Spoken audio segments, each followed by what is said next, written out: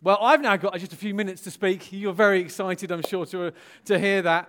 But do you know what? I want to say this. Today we had a word from my wife, the Lord through my wife, about waking up. And I noticed that line, you know, the line that your love awakens me. And I wanted to jump up, and I'm always doing stuff. So I thought, I won't. I'll control myself. And the Lord spoke through her. And I do feel that, if I'm honest, even the fact that we've just had an alarm, this just is my interpretation in the moment, is the Lord trying to wake us up. Because we can be so sleepy, and I feel that there is a now word for the church of this nation, not just for City Church, that we need to wake the heck up. To be blunt, really wake up. I had the privilege this week of being with 5 men, apostles in their 30s, from different nations, and I will never be the same again. Because one of the guys, for example, is in one of the most terrifying Middle Eastern countries you could ever imagine. He's from a very Western country. He was earning hundreds of thousands of pounds in his early 20s. He had a £1 million house, and the Lord sovereignly spoke to him 10 years ago and said, I want you to give your life and move to this nation. And I can't say any more details, or else I could give away his identity. And I want you to go and to start preaching the gospel in this incredibly terrifying country. 10 years on, thousands and thousands of Muslims are coming to faith through this guy. And I said to him, and he was full of the joy, knowing that at any moment he could die for his faith. And I said to him, is your wife, who's originally from that country? And the Lord spoke to him, and he said, I want you to marry her. And he couldn't even speak her language, because she's from this Middle Eastern country, and he's from a Western country. And he was like, what, Lord, you're crazy. I can't do this. And the Lord said, no, you need to marry her, because I've got a mission for you.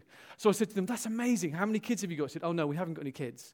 We can't have kids, because they would be used to be tortured and to get facts out of us about the underground church. And he said that in the first 5 minutes of being together, and I immediately thought, even if I've come all this way to have 5 minutes with this man, and to hear him make one throwaway comment, oh no, we haven't got kids, we'll never have kids, because we know God said that we need to be ready to die for our faith. He's 32.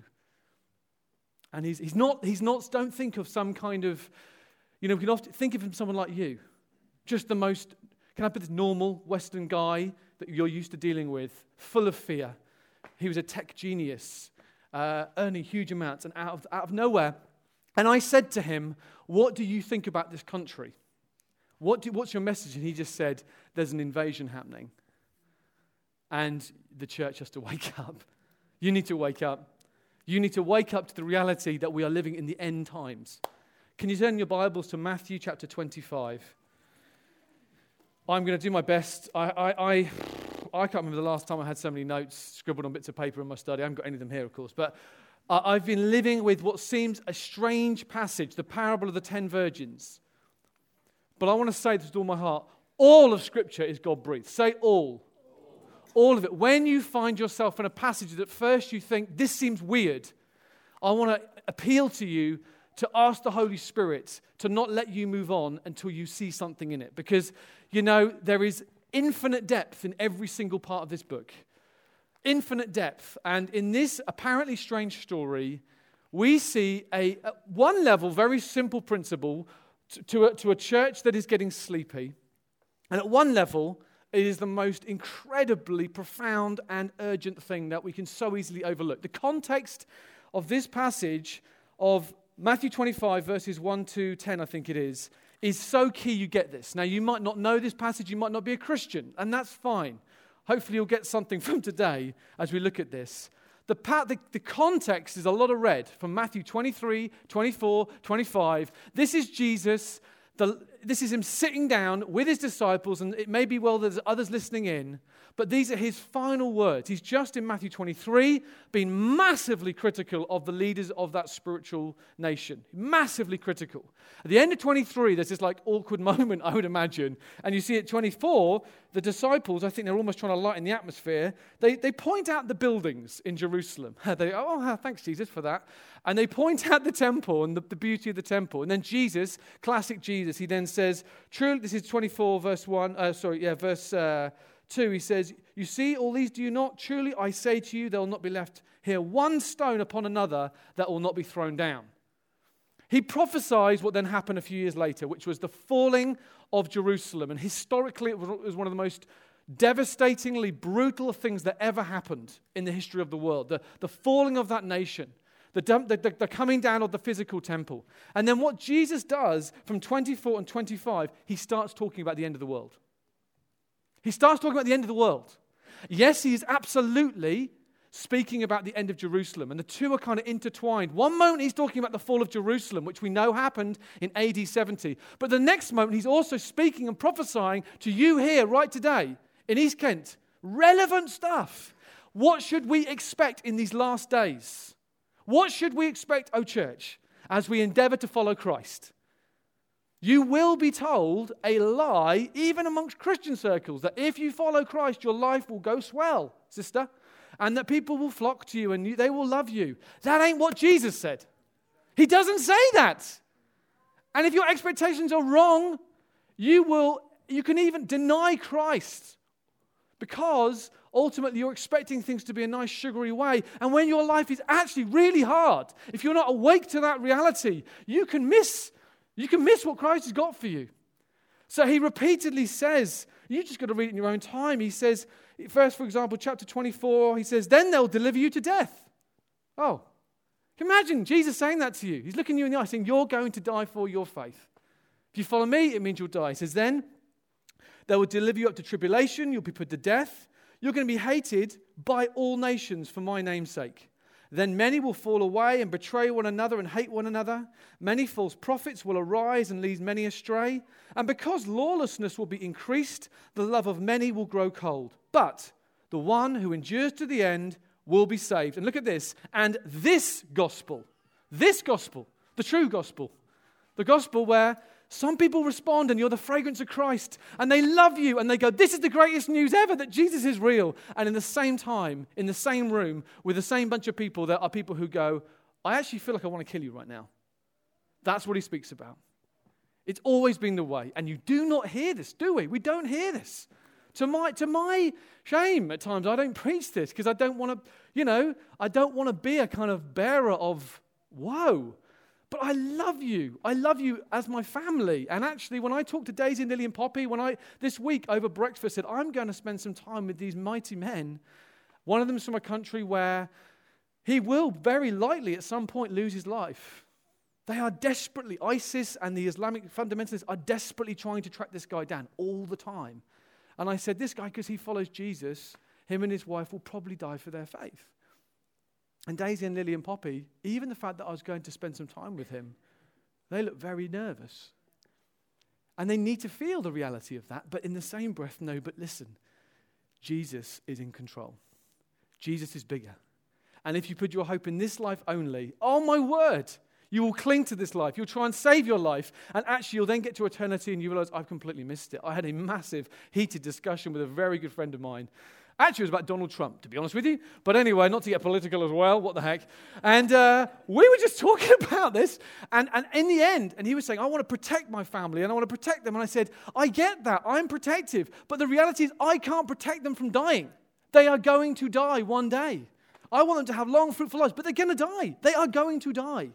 And therefore, the best thing I can do, even more than praying for protection, although I pray that, amen, I pray that their souls will be filled with the oil of God. From as young as God would ordain it. Right today, I want them filled with the oil of God. Because then they can approach death not as an enemy, not as this thing to be avoided, I'm clinging to this life. But actually, I am ready. I'm as ready as I can be. That's actually the gospel. He says, this gospel will be proclaimed. It's kind of scary and it's kind of wonderful. It's a weird mix, amen? It's kind of both. So this is the context. You've got to get the context. Read 23, 24, 25. Can I encourage you to read it slowly? I've been reading these 3 chapters for about 2 or 3 months because I'm slow processor. And the reason it's vital is because when you feel the weight of what Jesus is saying to his church, to his flock, he's not punching the air going, well, I'm going to be gone, but man, you're going to fly. You're going to fly, son. He's actually saying, get ready for actual death and people to hate you and your life to be really hard. The one thing you get is me. The one thing you get is Jesus. You may get a blessed life in other ways, but the one guaranteed promise of the gospel is you get Christ. You will get Christ, but nothing else is guaranteed. He's saying that to them, and this is what he says. And in that context of massive, weighty, how do we as Christians, how do we actually live practically, knowing that Jesus in these chapters sets us up to think about the end of the world, how people are going to respond? He suddenly brings this curious story to them. You think, why is Jesus suddenly talking about, think about it, these are like burly men, right? They listen to Jesus talking about going to battle and to die, and then he starts talking about virgins, 10 virgins. I love that about Jesus. If you don't know Jesus here today, he's not what you think. He's so amazing. He's fascinating. And this is what he says. Verse 1, 25. Then the kingdom of heaven will be like 10 virgins who took their lamps and they went to meet the bridegroom. 5 of them were foolish, 5 were wise. For when the foolish took their lamps, this is the key verse, guys, they took no oil with them. But the wise took flasks of oil with their lamps. And as the bridegroom was delayed, they all became drowsy. Oh, sounds familiar. They all became, and they slept. Fascinating, all of them. But at midnight there was a cry. Here is the bridegroom. Come out, church, to meet him. And then all those virgins rose and they trimmed their lamps. And the foolish said to the wise, give us some of your oil, for our lamps are going out. But the wise answered, saying, since there will not be enough for us and for you, go rather to the dealers and buy for yourselves. And while they were going to buy, the bridegroom came, and those who were ready went in with him to the marriage feast, and the door was shut. And afterwards the other virgins also came, saying, Lord, Lord, open to us. But he answered, truly, I say to you, I do not know you. Watch, therefore, for you know neither the day nor the hour. This is an extraordinary story, and I can just bring out a tiny bit of it in the time we have. But this vivid story has at one level a very simple and very challenging message to it. In the context of all he's been saying about pressure and difficulties, notice what he zooms in on. This issue of oil. Now you tell me, what in the Bible is oil so often referred to? It's a metaphor for something, isn't it? Say it. The Holy Spirit. The presence of God. The oil. Oil is synonymous with healing and wisdom and joy and guidance. The oil of strength. This beautiful central idea. Now don't miss this. In the context of apocalyptic writing, the heaviest writing you can see in the Bibles, he's talking about evil men rising up, wars, famines, rumors of wars. This is the world we're living in right now. Do you feel it? I feel it, man. I watch the news and I'm like, what is going on planet Earth? All the time, you can't keep up with it. Massacre here, child abuse here. And it's just this weight of horror that's happening. And what does he talk about? When Jesus says that's going to happen, and then he says, so, oh Christian, how do you survive so you're not crushed by it? Because you feel the weight of it, right? Knowing this information as a human is kind of helpful and kind of crushing at the same time. And I love what he says. He just breaks this right down into this central idea of your oil of your lamp. Now, at one level in this picture, it says all these bridegrooms, this picture of, in Middle Eastern culture, they went out apparently to make ready for when the bridegroom would come. They would be ready, waiting. And often these marriages went right on into the night, so you needed your lamps to be ready. And the central idea here is this contrast between those who have flasks of oil and those who have none. See, what's so scary about this is, if you looked at these two groups of people, the 5 wise and the 5 foolish, at one level, when you first glance at them, they look exactly the same. They look exactly the same. They both had lamps, right? They're both burning instinctively. And this is a picture of planet Earth. This is a picture of every person. The Bible says all people who live are kind of like this. You look at them, you don't know what's going on in their hearts. It's impossible to know. We're all kind of like the bride, we're all kind of like the virgins, and we're kind of like the lamps as well. Our lives are burning away. The blessings of children and clothes and food, there they are, there's life. The blessings of looking at a sunset and just music and joy and the normal blessings. But the key thing he's saying here to his disciples and to us and to anyone who would listen is that it's not just a slight difference. He says you are either eternally foolish or eternally wise if, in the context of these weighty matters, if you take flasks of oil. Now, what's he talking about? He's talking here about the need to massively, in every area of your life, whether you're here in the Langton for a brief moment each week, whether you're out with your kids during the week, whether you're a teacher, whether you're in education, whether you're a senior citizen, wherever you are, if you say, I think I know Jesus, he's saying you have to be someone, when you're living in these days, more than relying on your own talents or own strategies or your plans or even on your own friends or your church community, although that's good, you have to take responsibility for your own levels of oil. You have to.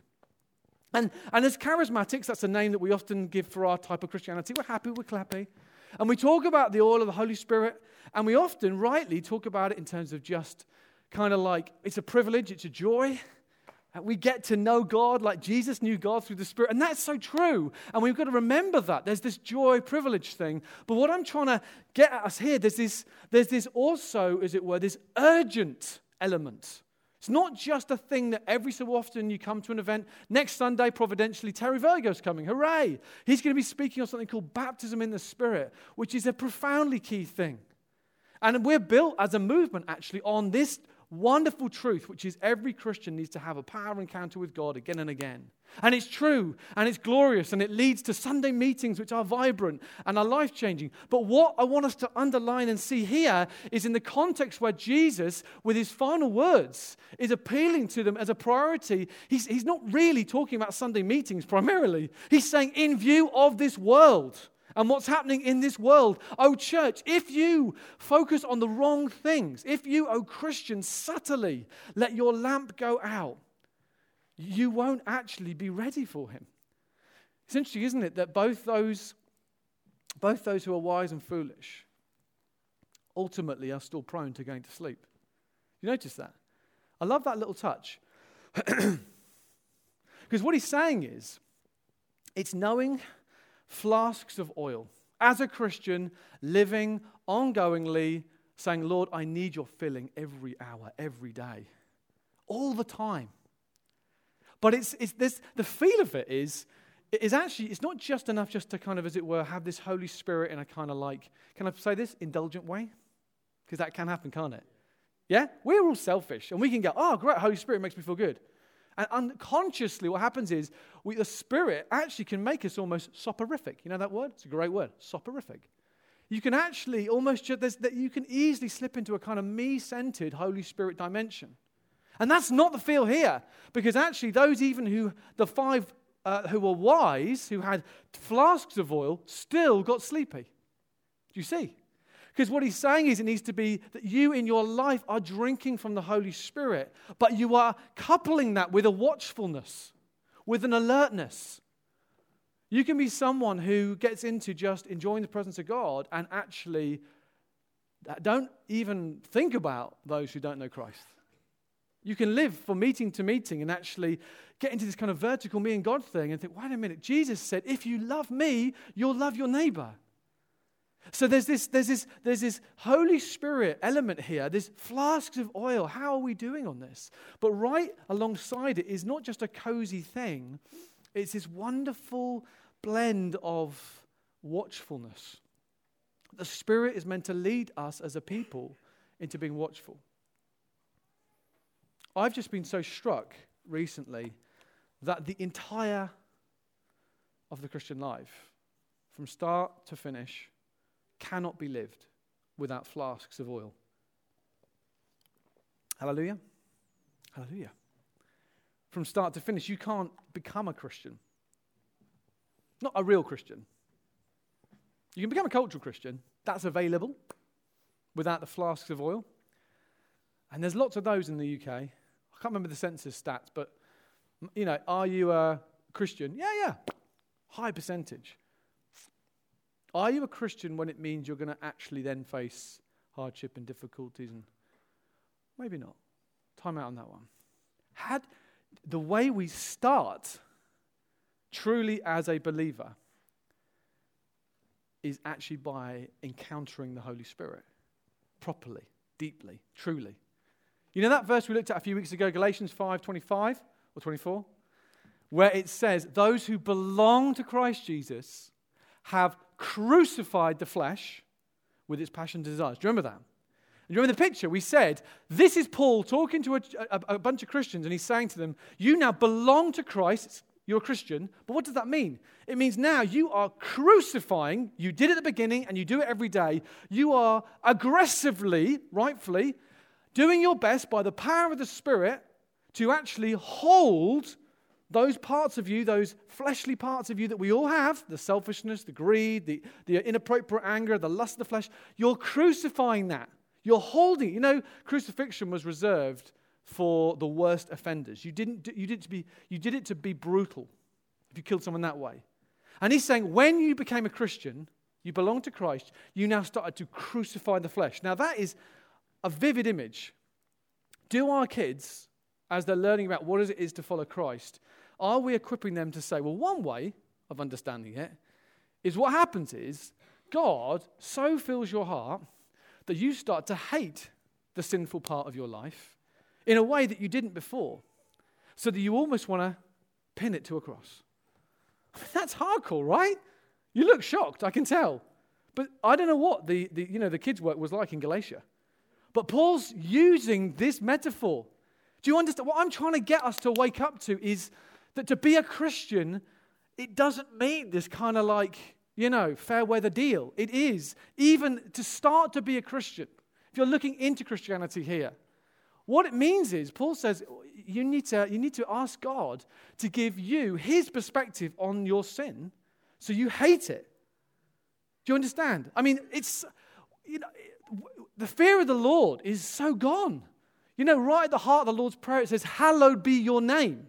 So to start to become a Christ follower, it doesn't mean it's a tweak. It means that you were spiritually dead and you have been raised to life. It's a radical thing. And that can only happen by an encounter with the Holy Spirit. So we partner with him, we speak about things, we do any course we can. But what I'm trying to say is they are vehicles, just vehicles. And our expectation, church, must be for the power of the risen Christ to flood that room. Hallelujah. Hallelujah. You've got to wake up. Do you see it? There's a feel to what I'm saying here. It's not enough to go, that's interesting. There is an actual atmosphere of this scripture that you have to get into your skin. You have to get in. This is so urgent. I know so many men I love now who I talk with and I chat with, and I just know unless God invades their hearts, they're never going to bow the knee to Jesus. I can't do it. And I know we know that, but it's sobering. It's sobering. When Martin Lloyd-Jones, an amazing guy from the past who led a mighty church right near the end of his life in the 80s, he was interviewed and they said, so what would your final words be to the church of this nation? It's deadly serious. He said, do not stop preaching a gospel which says to this world, flee for the coming wrath of God. And he said, in our efforts to be PC and in our efforts to be not seen as fire and brimstone, many churches have slipped away from the true gospel, which actually, of course, it's about encountering a loving Father. I get that. I love that. I love the warm, cuddly stuff. I'm for that. But the reality is, as well as the carrot, there is the reality of the stick, as it were. There's the kindness that leads to repentance. There's a sense of us needing to be a people who, this isn't something we can do. You can't just, if we just do the right things, we can help. It's got to be God. It's got to be God who births people. And I just feel more and more in my life. I mean, I was in the pub recently with some guys, I've mentioned this a lot. And the big thing at the moment is 2016, the year of death. Because so many celebrities are dying. And actually, can I be honest? This is a good thing. Not that they're dying, but it's a good thing that they're becoming aware of their need to think about death. I praise God for that. I praise God for social media. And what's happened is more people have become celebrities than ever. There's so many. And so they're going to die, and everyone's going to hear about it. And everyone's talking about it. And I'm thinking, praise God, they're talking about death. Hallelujah. Because we have an answer. Amen? Amen. It's real. It's so real. And so with joy, we can say in the same breath, it is awful and it is shocking. But as Christians, we do believe that a man came back from the dead. I walked through the night with one of my neighbors that same night. The rain was coming down. It was very dramatic. We had a couple of years and I was walking through and I gave him my testimony last week. And he was like, that's great for you. And I said, it's not just great for me, mate. It's not. I said, I love my life. It's all very nice and comfy and everything. But the reality is that Jesus said he was going to come back from the dead. He said that death is an enemy that's not meant to be on planet Earth. And actually, I'm going to offer a way by that you can live forever with him. And I found myself saying this. I thought, I know this sounds crazy, but there was a boldness. And he went quiet. And she said, I've never really heard it like that. And I guess I'm just saying, it's the work of the Holy Spirit, amen, in me and in him. And I found myself on my knees more than ever saying, God, you just have to move. Again, this week, with this guy who's seeing incredible things happening in the Islamic world, I said to him, talk me through what you actually do. How do you do it? And he said, well, I just talk about God. And I say, how's Allah doing for you? Is he blessing you? And they're like, And he's a bit cheeky. He says, well, ask Allah even more. Pray a bit more. I'm like, okay, try a bit harder. He's like, and what he's doing is, his Spirit giving wisdom. He's getting them to the point where they're really, really asking. Really, and it's not happening. And then I said to him, so how do you get to the point where you bring the gospel? And he says, well, you never mention Jesus. You can't mention Jesus. If you say, well, Jesus, you're rumbled. They know you're a Christian. So how do they become Christians then? And he said, the power of God. This is the guy in his early 30s, a Western bloke who's now in a very scary nation, seeing thousands of Muslims come to faith. And I was like, what do you mean? He said, through dreams, visions, just the Holy Spirit invading their hearts. Hallelujah. So at one level, I'm in awe of this guy, thinking, how is he doing this? And I felt God saying, he's not doing it, you Wally. I'm doing it, Tom. I've always done it. I'll always do it. You're just a little ant. And I love you dearly. I was like, oh yeah, hallelujah. And so when we talk about this thing of mission and this thing that's gripped us as a church more than ever, it's not some little additional thing. It's the heart of God. In many ways, it's why you're still alive. Because he's got good works for us to do. Hallelujah. Good works prepared in advance. And I just felt like, wow, we don't have to wait until the persecution comes, and it will come. It really will come. It's creeping in all the time. I was in Pilgrim's Hospice this week. Just a little tiny little thing. And Louise said, oh, yeah, they've got rid of the chapel. I was like, it's gone? Yeah, it's gone now. There's still a space, and you can write down prayers, but it's not a chapel. I thought, that's just interesting. It's just everywhere, little things. Schools that were Church of England, forced to become academies, and then boom, they lose any status overnight to actually still have a Christian ethos. Just little small things, right? Small things. They are all adding up. They're adding up. So, can I say, as you feel the reality of the atmosphere changing, and you feel that sense of, what do we do? What we do is, we say, Lord, we need your presence more than ever.